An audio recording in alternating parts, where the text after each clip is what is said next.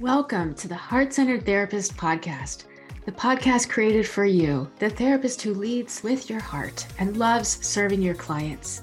I'm Cindy Gozansky, your host. I know that being a heart-centered therapist is immensely rewarding and powerful and intensely challenging and difficult. We're on this journey together. My mission is to help you continue loving your work as a therapist, surviving being a therapist, and feeling more connected as a therapist. Hello, everyone. Welcome to another episode of the Heart-Centered Therapist podcast. I'm your host, Cindy Gozansky, and I'm super excited today to bring you a special guest. I'm going to introduce you to Audrey Schoen. Audrey is a licensed marriage and family therapist in California with a fully online boutique private pay practice. As a mother to twins, law enforcement wife, an athlete, and a swing dancer, finding balance has been vital to her well-being. She now helps other therapists create full, fulfilling, and balanced practices so they can serve without sacrifice. And if you're like me, hearing about an online boutique private pay practice is going to be just what we need to start the new year. I'm super excited about this. And Audrey, thank you so much for being here. It's so nice to meet you in person finally. Yeah, Cindy, I am so excited to be here. And also so cool to meet you finally after years of being in the same spheres on Facebook. Yes, we've met each other through different Facebook groups and different connections with other therapists. And so that is a real thing, everybody, that you can actually meet and start having relationships with people on Facebook, real collegial friendships that develop. So it's very cool. Absolutely. I love it.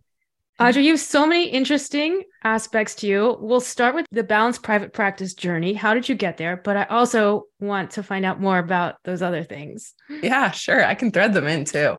They actually kind of play a part in this. I'll give you a little backstory. Before I was in private practice, actually, even before that. So when I went into college, I had a professor who was a therapist, and he talked about how it really gave him the ability to be available to his family. He had a private practice. He taught some college courses on the side. But one of the things that I distinctly remember was him talking about how he was able to go to his kids' ball games. He was able to be there when they needed him. And it was because he was his own boss and he could make his own schedule and decide for himself, that it allowed him the ability to show up as a father as a primary thing, and that his business could fit into what his life and family needed. And that, I think, was like the seed for all of this. I remember thinking back then, like, I want that. That's how I want to be a mom. I knew I wanted to be a mom. I knew that was in my cards. I had this idea that I would love being a mom. I'd stay home with my kids for the first 5 years, you know, that thing. Yeah. But I also knew that there was more to me than that. He gave you a vision of what he gave me a vision possible. of like, oh my gosh, this is a thing that people do, and I could do that. And so I think I already knew I wanted to be a therapist, but then that, I think, really, really sealed the deal for me. I went in to therapy a lot of the same ways that everybody else did. You get out of grad school, you find an agency job. At the time, I had to work for free because it was during the economic depression back in 08, 09, 10, Right. 2010. Even if we weren't working for free, we were working for $15 an hour. No joke. No joke. It was bad. And so even then, like, I was always had my hands in multiple things. And so I was coaching CrossFit, teaching swing dance. I was a professional henna artist also. And that's how I like made enough money to get by while I did my internships for free. And I think one of the things I realized at that point was like, I'm not a one thing person. I can't do one thing because I get bored. I love that. Like, reach for other stuff. And I'm like, oh, what's over here and what's over there? And, you know, right. You know what? I think a lot of therapists are that way because sometimes we don't realize that we are creative. Like if we don't do art or painting or something, but our work is very organic and creative. Yes. And I think a lot of times we do get bored. And so we meet so many therapists that have, you know, their hands doing something else. Absolutely. It's such a common experience among therapists for us to kind of dabble in other things. And I think I embraced that pretty early on, that I was not going to be kind of that 9 to 5er. I was fortunate. I had the privilege of not having to, but it also meant that I piecemealed my income together and I piecemealed my life together. And it was just a different way of doing it. It's not that I worked less, I just worked different. And so as I, moved through my internships, I actually worked for an agency for a while, and that's where I got licensed. I had a private practice internship, and then I switched into an agency work so I could get my hours done because I wasn't getting enough hours. I got licensed there and actually loved the job. And yeah, it was like $19 an hour. And this was only like 6 years ago. So it's not like pay has changed much. It hasn't. And then when I got licensed, they bumped me it took a lot of negotiation. I actually had to leave and come back, but they got me to 25 an hour licensed, which is still not enough. No, it's not what therapists deserve or is merited based on our education and the type of work that we provide. And gosh, no, our skills. And as a person who was before kids, who was sort of like, I had a husband with an income. And so I didn't have the pressure to earn more at the time. I was dabbling in online therapy, kind of exploring what it looked like. I was on BetterHelp because they had just started, and I was like, oh, it's this thing. And it kind of got my feet wet with online therapy.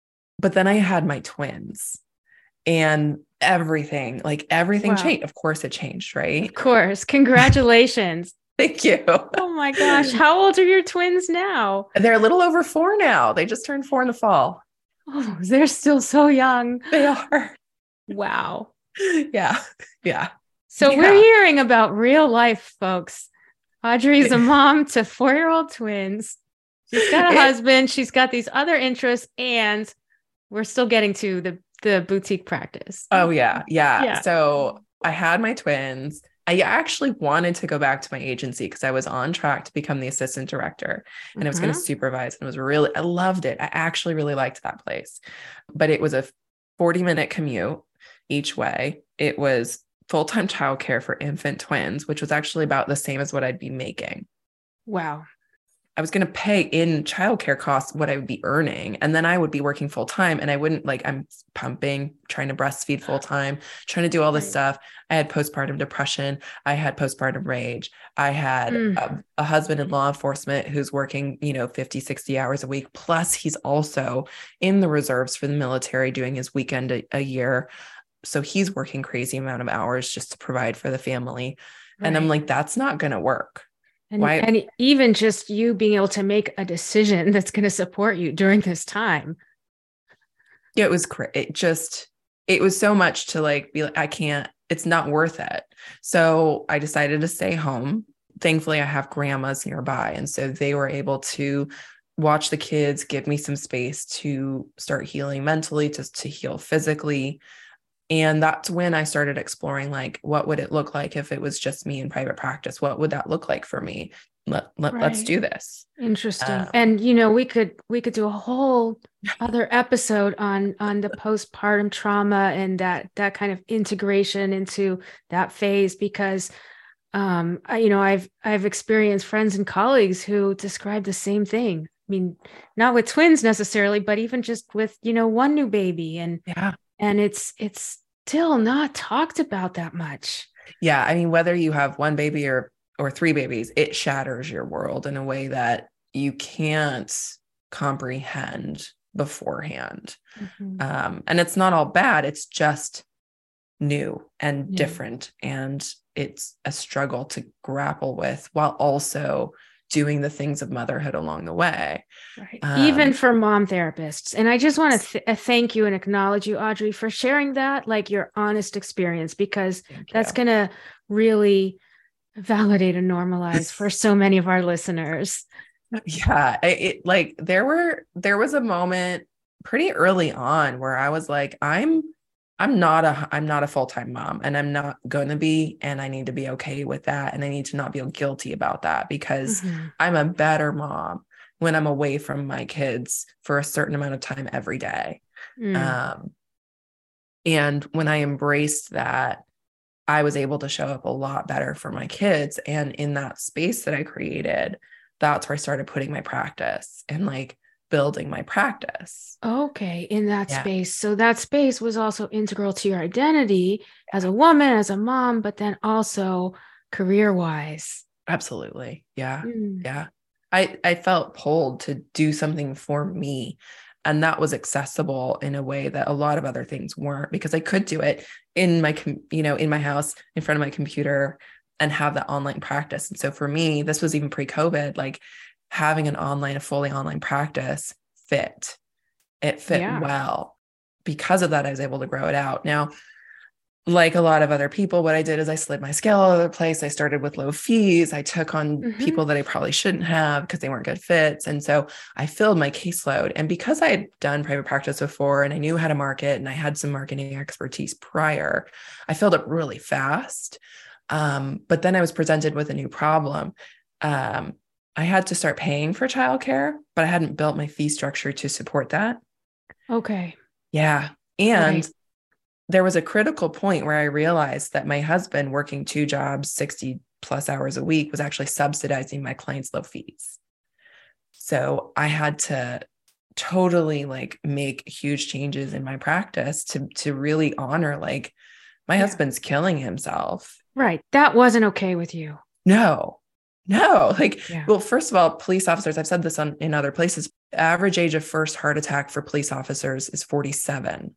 That's young. And It's then he was very also young. in the military still as a reservist, and he wanted out. And so I was like, okay, well, I need to build a practice that's going to support his ability to leave the reserves Hmm. and work less so Yeah. that he's literally not killing himself for us. Right. And you live firsthand with that first responder trauma and stress, and there's there was probably not so much you had to give when you were in the throes of being a new mom and then Mhm. juggling this kind of too full practice with not your ideal clients and low fees. Yep. Hmm. Absolutely. It Yeah. started becoming a strain rather than a place of fulfillment. What I And love, Audrey, is also how you are looking at your values. And I know we're going to talk about this a little bit as we sort of deconstruct mhm. the balanced private practice, but you are looking at your values. Family is first, family of your husband and your kids. Yeah. Yeah. And I did some pretty like drastic things that I think a lot of therapists would throw some shame on, like certain, Mm-hmm. if this was like in a public forum, and I'm going to make it in a public forum because no shame here, but like I got rid of sliding scale. I brought everyone up to a premium fee. I let some people go. Like I had to make Yeah. sweeping changes to make it something that was going to work for my family. And I had to confront a lot of really like challenging normative messages in the therapeutic world Mm-hmm. to be able to do that. I had to go against the grain in a lot of ways. Right. I mean, they say no shame, no story. This is your story, and it's so Mhm. beautiful because it's provided for your family in a way Yeah. that nothing else could. Mhm. And now you're teaching other therapists how to do this. And so, it's another lifeline, which I think is great. Yeah. Yeah. Well, and Yeah. it's enabled me to do that, right? Like Hmm. I've, I think for many years I've wanted to coach. I enjoy the business side. I love building a business. Yes. I can't keep building my own because there's only so many times I can build my own businesses, right? But I love building a business. And so I love being able to help other people build a business that works for Yeah. them. But I think even more fundamental than that, like I get so fired up when I see my friends burning out because Fired it's up how? like it shouldn't be that way. Yeah. We're losing clinicians, we're losing therapists to burnout. We're like perpetuating a broken system by participating in it. And note Mhm. again, no shame to people that are taking insurance. It's not about taking it or not taking it. It's not about offering a low fee or Right. not. It's about how does this work for me? And we get caught doing things that don't work for us because that's the way the system has pressured us to do it. Hmm. That's the way the system is designed to function. And instead of looking for ways to work outside of that system, while also being aligned with our values, we get stuck in the system and then we end up burnt out and then we leave the field. What is it? It's something like a 10-year career life expectancy for therapists. Oh, really? That doesn't surprise me, but right. I wish I had the source for that, because there was an actual source for that and I can't find it. You know how that goes. Yeah. But I remember thinking about that. I remember talking to some friends of mine who were former, social workers and therapists and stuff like that. And they're like, yeah, it was about 10 or 11 years when I left. I'm like, well, dang, there's something to this. There's attrition for sure. And it's definitely connected to burnout. It'd be interesting to find that study. But what we're talking about is what else can you do? How can you make this a viable career? And, for some of us, like myself, who is older and planning to still do this in my own way, and others out there who are younger and starting their families, right? Like, you have so much to offer. So looking at this shift you made, maybe this is a good time to go into, how did you create then the online boutique practice that smashed the norms? Yeah. So the first thing I did was some math, actually. I had to get into the numbers. And I think a lot of therapists are really hesitant to get into math. We don't like math. We're not going to become therapists to do math. But I had to run some very real numbers. If I'm going to pay for full-time childcare for my twins, if I'm going to contribute a certain amount of money to the family income, if I'm going to replace, my husband's income from the reserves, and if I'm still going to have some money left over to do some things for me, what does that need to, what does my fee need to be based on how many clients I can reasonably see and feel good at the end of the week? Not like I can get through, but actually still have some energy left. It's a very good distinction. I hope everyone heard that. How many clients do I actually need to see? Not that I can get through, but that I can see and have energy left for myself. Yeah. And I think for many of us, that's fewer than we think, or fewer than we want to admit, actually. For me at that time, it was 12 to 15. I hadn't started my coaching practice yet, but so at the time it was 12 to 15. So I had to do the math, and it came out to 200. And so there was your rate, 200 as my rate. Your rate.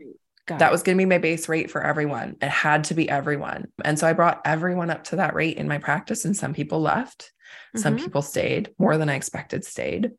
And then I filled back up very quickly again in the spots that I opened up. And so I had to, again, take a really hard look at, and bringing in more clients than I can handle. I can't actually take more clients.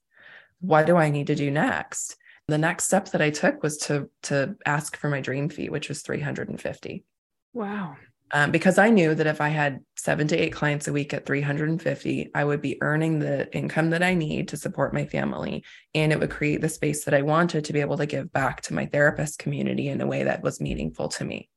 With your coaching business. With the coaching business. Right. And this is, these are weekly clients. So you'd have 7 to 8 at $350 per week. Okay. Yep. So I'm not there yet. Question. Oh, you're not there yet. I'm getting there. Okay. Great. This is going to be so inspiring to people. How do you get referrals for these type of clients? Yeah, this is the part that fascinates me the most. So a couple things are working in my favor. I started marketing myself as an independent practitioner back when I was an intern in private practice, in an internship for private practice. So I had a website up, and it was with my name, and it was really basic. Right. But one of the things that helped me do, and this is for anybody that's thinking about starting a practice in the future, put a single page website about you up. That starts getting you some credibility with Google, because of that, my website had history with Google. It had traction already. So I think when I actually went live and I started directing people to it and telling the people in my life about it and being really visible and networking, Google very quickly picked up that I'm relevant. And so having the history really helped me. Yeah, I do encourage, I host a lot of master's level interns, and I encourage them to have a Psychology Today profile and to keep that going. So we have that during their internship. Yep. And then I encourage them to keep that going, because that creates a little bit of that history, like you're saying. Exactly. But the one-page website is great, and people can get that with a lot of the EHRs now as part of it. even one of the less expensive, like build your own websites, it's worth the investment of a few $100s a year to create that traction over time. Yes, it's a few $100s. If you have it to spend, I think it's a very worthwhile investment to start getting that traction and to get that credibility with Google. So I think I had that going for me. I was really specific about my niche and how I worked. Like, I know exactly the right person that does great work with me. And I was really careful. I cannot tell you how many hours listening to podcasts, drafting my website. Again, I had some history in marketing that really helped me craft a really good message, but it was basic and it was simple, but it was straightforward and it was targeted. I knew exactly to your who niche my ideal client was. Exactly. Yeah. Right. Yeah.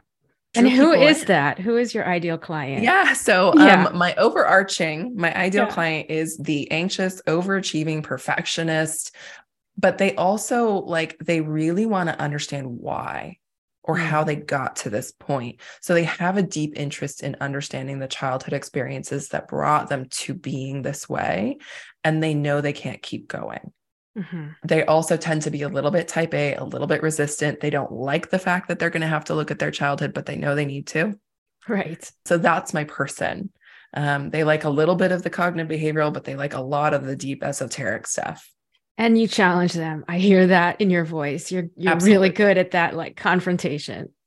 That and I've woven that into my marketing. Like I'm not the person that's going to sit back and just be quiet. I'm going to confront you. I'm going to be a little cheeky. I'm going to be a little sarcastic. I'm going to dig into the places you don't want to go. And if you want that I'm your person.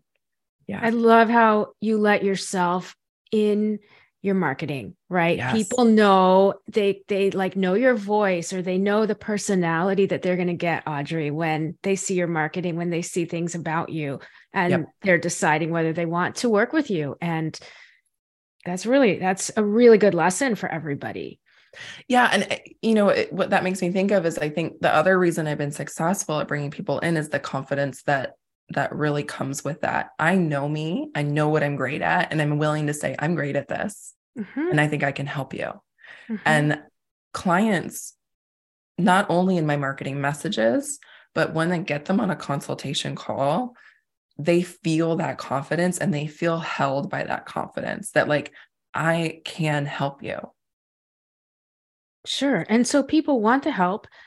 You have this confidence that you've developed through your experience, and that comes through. And so what I sense is you don't have a lot of self-doubt or second guessing. Like, your worth and it's out there. And so you're going for it, and it's working.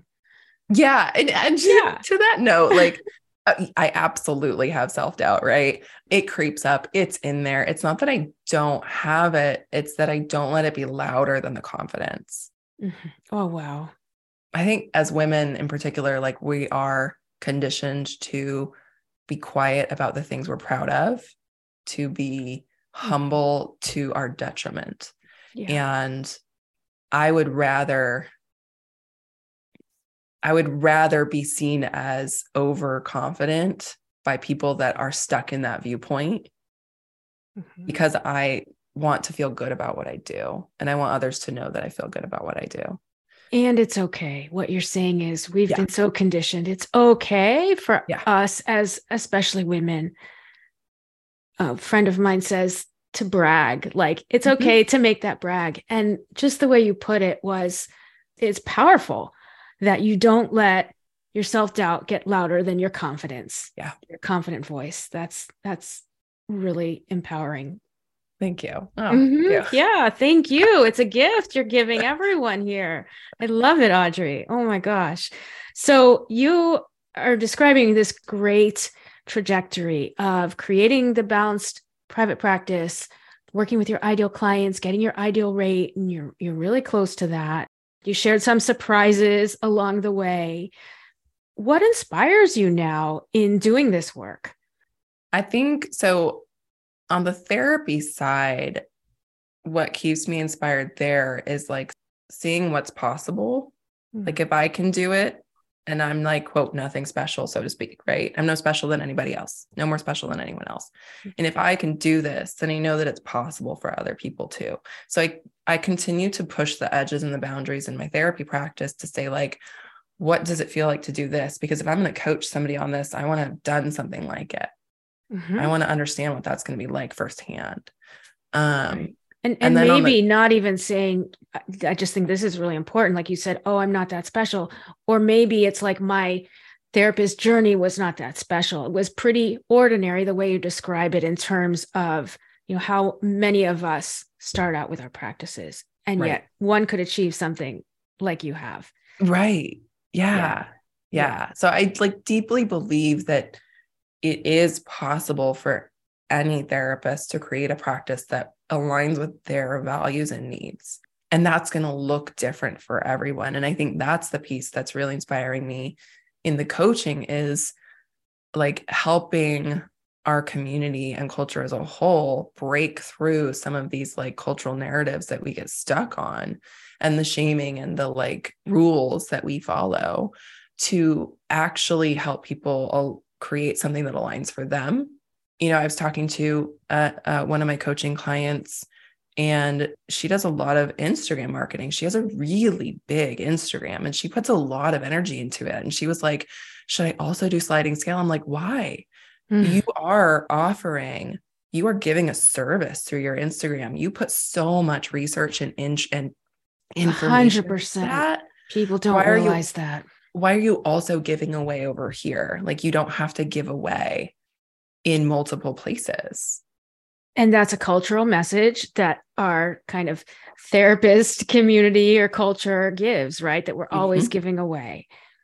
Right. Like, we're supposed to do sliding scale. It's like, well, maybe not. Maybe there's a different way to give back that's actually more aligned with your values. And maybe it's nothing to do with therapy. Maybe that's actually even okay.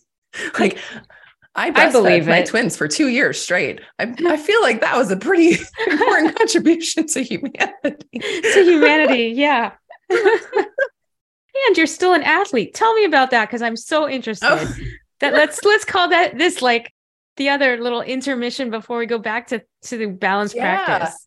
Oh gosh. So I've always loved fitness stuff. And again, I didn't embrace that for a long time. I had a very interesting relationship with fitness and food, as many women do. And I actually started CrossFit. And I started CrossFit when it was very culty, very popular. Sure. Yeah. And I'm the first to say, like, CrossFit's a little bit culty, and that's okay. But I think what that did is CrossFit taught me to understand my body as function, not form. And it changed my relationship with food to fuel, not this other thing that it was very tense for me. And that sounds amazing. It's so incredible. Yeah, it's so incredible. And it doesn't need to be CrossFit, but just for me, it was CrossFit that did that. And being able to really embrace the athlete in me and understand that, like, I actually like doing this. I enjoy pushing my limits.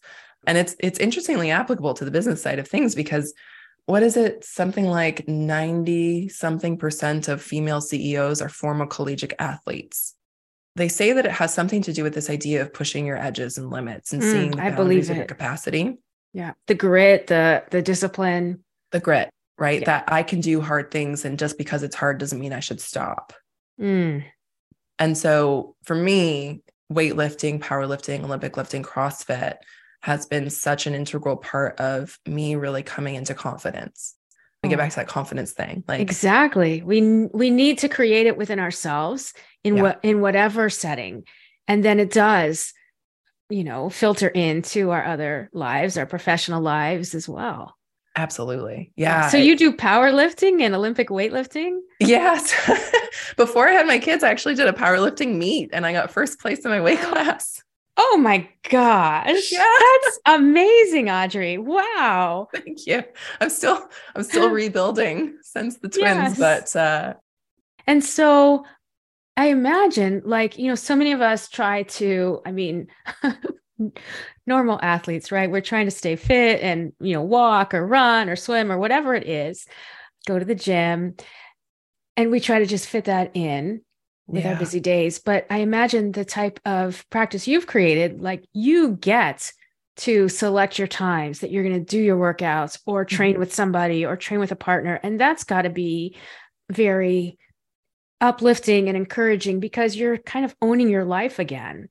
Yeah. Oh man, this is at the foundation of this whole balance practice concept, is that it's about designing a life first. It's a life first approach to business planning. And, when I had the twins, like I was almost forced to. It wasn't about when I was available so much as what they needed. So for a long time, for the first few years with them, it was about breastfeeding schedules and nap schedules. And I had to work my practice around my life. Mm-hmm. And so that's where it started. But then as I started bringing myself back in, like my workouts and my personal time and stuff like that, I really took that approach of put my life first and then see where my business fits so that so that I'm well first. Because if I'm not well, how am I supposed to take care of anybody else? Exactly. And this harkens back to what your professor was trying to share with you. Yep. Yes. And so you call this life first design, which I really love. And you just gave some practical applications of that, like with your kids and exercise. Aligned practice vision. I've heard you call it that. Is there anything else that would be good to share about this life first design of our practice? Yeah. So I think this is kind of like, it's a give and a take, right? It's adaptive. What my practice looked like a year ago, 2 years ago, it changes all the time. And when I'm making decisions about my schedule, when I'm making decisions about my caseload, all of that, I'm always looking at it as this like living, breathing, adaptive thing. So I'm not afraid to go and tinker with it. Like just a couple of weeks ago, I was tinkering with my schedule and I'm in the process of changing my client schedule again. And I probably do that once a quarter because I'm looking at like, does this work for me still right now? That's so important because also I think a lot of new therapists will like hold those client schedules so tightly instead of, hey, what do you want to do? You're the therapist. Right. Right. Like this is, and I get like for some people, they might open an evening for a while before so they can fill up faster because they need the income. Got it. That's part of the balance, right? The balance is looking at what's the reality that I'm dealing with and what do I need and how do those two fit together? Because there's a reality aspect to this. Some people can't afford not to take insurance from the beginning because they're the primary provider and they can't wait for their caseload to fill up. I get that. Let's talk about the trajectory of how you balance that in the long run. So in your coaching work, then you help therapists kind of move step by step through the process. They may take insurance and then you start like saving some slots for higher self-pay and so on. Yep. So and they don't have to start from like 0 to 350. Yeah. Goodness, I didn't start there. I wouldn't expect anybody else to start there either. These are calculated risks that we take along the way to get closer to the place that you want to be. One thing that you also are really an expert at, of course, with all of your life responsibilities is boundaries. Yeah. And I was hoping, Audrey, maybe you could talk a little bit about the boundaries for us with our practices and how that's good for our clinical care, for our clients, for ourselves, why we mess up on those all the time. Yeah. Yeah. So I think the biggest piece that I think as business owners and therapists where it collides is around this idea of boundaries and policies and how we set up our practice. And so if I'm not checking in with myself and my needs, then I'm not going to be setting proper business boundaries. And that is going to show up clinically.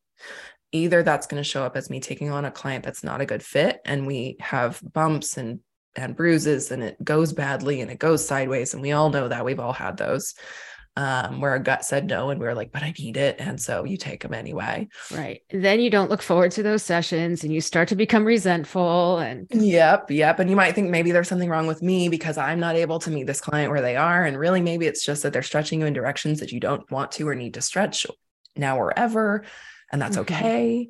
Or maybe we offer a slide scale by default rather than just seeing if they'll take the full fee, and so then we end up with not enough income and we wonder if this is possible. And then that starts showing up because we're taking on too many clients.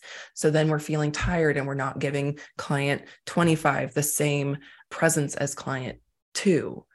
And so it shows up in the work with our clients in that way. And so holding certain boundaries in our business, while they might on the surface seem cold and very like business-like, they actually serve the client in the long run, because this stuff is going to show up in your clinical work. It's going to show up in your ability to be present. It's going to show up in your relationship with your children. It's going to show up everywhere. Yeah. Yeah. I mean, that's the mark of such an amazing supervisor, just the way you describe all of that, right? That really, it translates into better client care. And this is why. And that was just such a great explanation. It's true. Yeah. Yeah. And I've seen it with myself. I know that if I'm having a feeling, a discord with a client, one of the first places I look is, have I allowed a boundary in my business to be crossed that's not sitting well with me? That's where I check first. Because then I want to look at the clinical relationship. Very important. So it goes beyond just checking the self of therapist. We're also checking the therapist business. Yes, absolutely. Yep. They're inextricable. Totally inextricable. Right. Yeah. Yeah. And there's not enough out there about that. And it's certainly not taught in the master's programs. So I'm really excited that you're bringing this here today. Thank you. Yeah, not at all. You don't get this in grad school. No. Okay. So I think we've debunked quite a few of the cultural narratives. I don't know if there's any that we didn't touch on, but money messages, we got that one. Giving back, got that one. Yeah. Self-sacrifice, I think that's there too. Just going back, you can't change anything. And in fact, it's actually been really fortuitous that your life happened this way and you have your beautiful twins and family. But when you were just starting out, like if you could tell yourself something, what would it be? Oh, I mean, the first thing that comes to mind is don't offer sliding scale by default. I think we have such clouded, I don't know, clouded is the right word, but we have such an interesting internal perspective on what other people are capable of or able to pay. And I have been perpetually surprised by people's willingness, ability to budget in certain different fees for therapy. What it has taught me is that if I offer a sliding scale, people are going to take it even if they don't need it. And that actually diminishes my ability to give it to the people that genuinely do. Right. And so I think if I were to tell myself one thing from the start, it would be, don't offer sliding scale.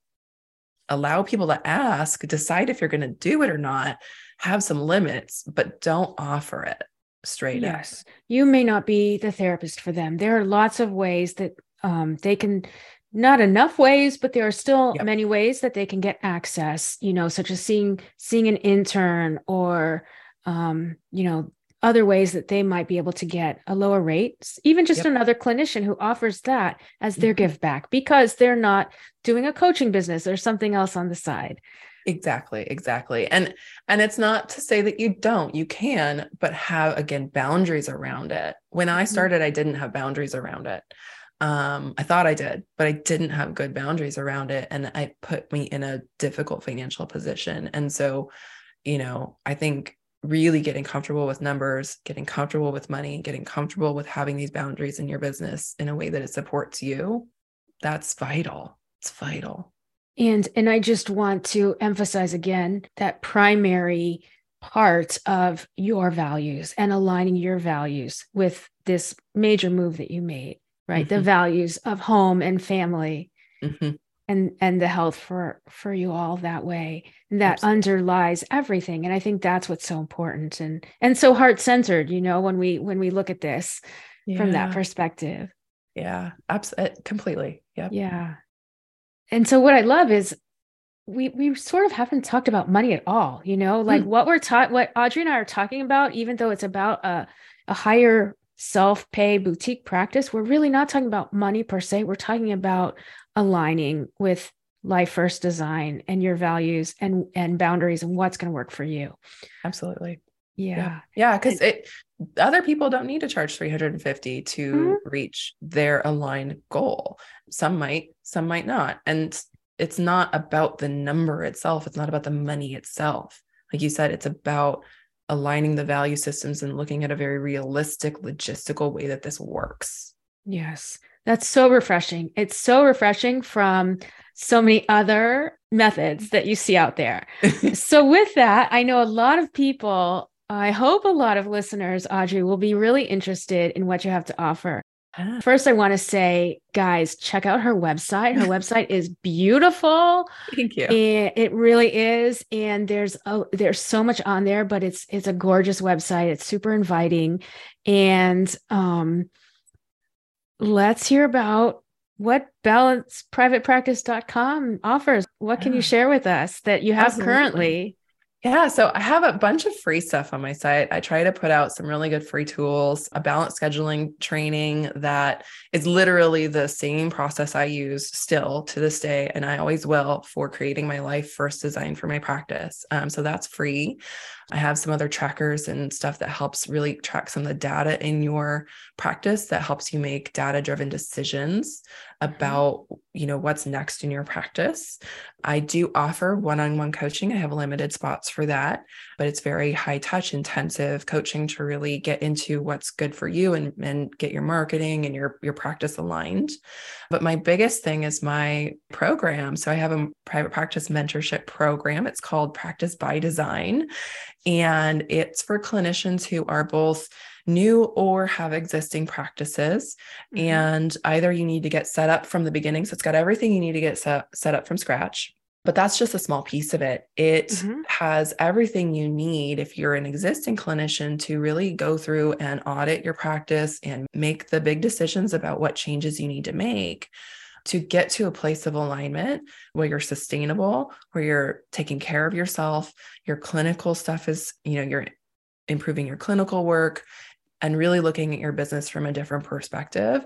It includes group coaching. So I'm in there with you, doing the group coaching with you. Nice. And some really great lessons and we have some guest lessons as well, guest speakers that come in and do lessons. So that's wonderful. I've actually got another round coming up soon. I will be. Oh, perfect. Yeah. So if you're listening and it's, still, early 2023, I've got a free challenge coming in my group. My free group is Balance Practice Community. And we'll link to everything. Yeah. Her group is great. And she offers so much. There's so much wonderful free information and videos. And it's really great. Yeah. I love doing that stuff. And that's my give back. I was going to say, talk about give back. That's my give back right there. Yeah. So come in the group. I've got a challenge coming up end of January that we are going to run you through a challenge to improve your income outcomes and impact. And then we'll be launching another round of Practice by Design starting sometime mid to end of February. I haven't nailed down the dates exactly. Keep a lookout for that because I've got to have really fun bonus planned for my participants for that round. So I'm just excited about it. And the people that are in it right now, my first round of participants are just having amazing things happen in their practices. And it's just so cool to see. It literally I've literally been brought to tears because I'm so happy for what they are able to accomplish and the changes they make in their life. It's just incredible to be a part of it. Yeah, I can feel how touched you are by it, and your energy. It just lights you up to see what's happening. That's awesome. It's awesome. People are also, I assume, in the Practice by Design, which is a great name. I mean, I think you can tell Audrey knows her marketing, right? What was the other one? In looking at your outcome, your income. Oh yeah. Income, outcomes, and impact. Yeah. Impact. Oh, boom. That's so good with marketing too. I have really come to accept that I this is my brag. I'm pretty damn good at marketing. I'm pretty good at this stuff. I'm actually good at writing. That's it. You brag, sister. I love it. It's great. So, what I was thinking is, not unlike therapy. I mean, it's not therapy, but just that sense of coming to practice by design, right? We're not just like a blank slate saying, help me with my business. We're saying, this is what's going in my personal life. This is what's making it hard. Right. And so you really get like into the nitty gritty to really help people make some major changes, the life first design. Absolutely. Yeah. Mm-hmm. That's the foundation of it. If you are, I have a lot of people that come into my program who are parents of special needs kids, or they have a chronic illness themselves, or they're just juggling something extra that makes it difficult. And like, that's really where this life first design shines, is when you've got something in your life that is outside of the like normative privileged life structure. This gives you a chance to really look at like, what does it need to be like for me? And that's also only, temporarily available Mm-hmm. to us, the normal privilege, and then it could change in a second. Yep. So if and even with good things like having twins. Yep, exactly. Yeah. Right. I had Yeah. that. I had a pretty normative, privileged start. And then I had twins, and I had these other things come up that meant it was going to be harder for me. And, I had to change the script. Yeah. Well, so, to the listeners out there, if you want a very real and amazing coach and business owner to walk you through a shift in your private practice, Audrey Schoen is your person. And I really want to thank you. We're going to have all of the links in the show notes, and again, this is for new therapists or a therapist who's already been practicing and wants to do something different or re-examine how your life and your business are in alignment or are not in alignment. Mm-hmm. And so I really want to thank you for this super fun interview, Audrey. It was great to get to talk with you instead of just chats online. I know, this was wonderful. Thank you so much for having me. My pleasure. Absolute pleasure. So again, I'm really grateful, and I hope people check out your website and your program. And I look forward to maybe doing this again in the future. I would love to. That'd be awesome. Yes. All right. Thank you so much. Thank you so much for listening. I hope you enjoyed this episode. And if you did, I invite you to subscribe and leave a rating or review. It really helps other people find this podcast. Be sure to check out the show notes for all the links and resources mentioned. Thanks again, and I'll see you next time.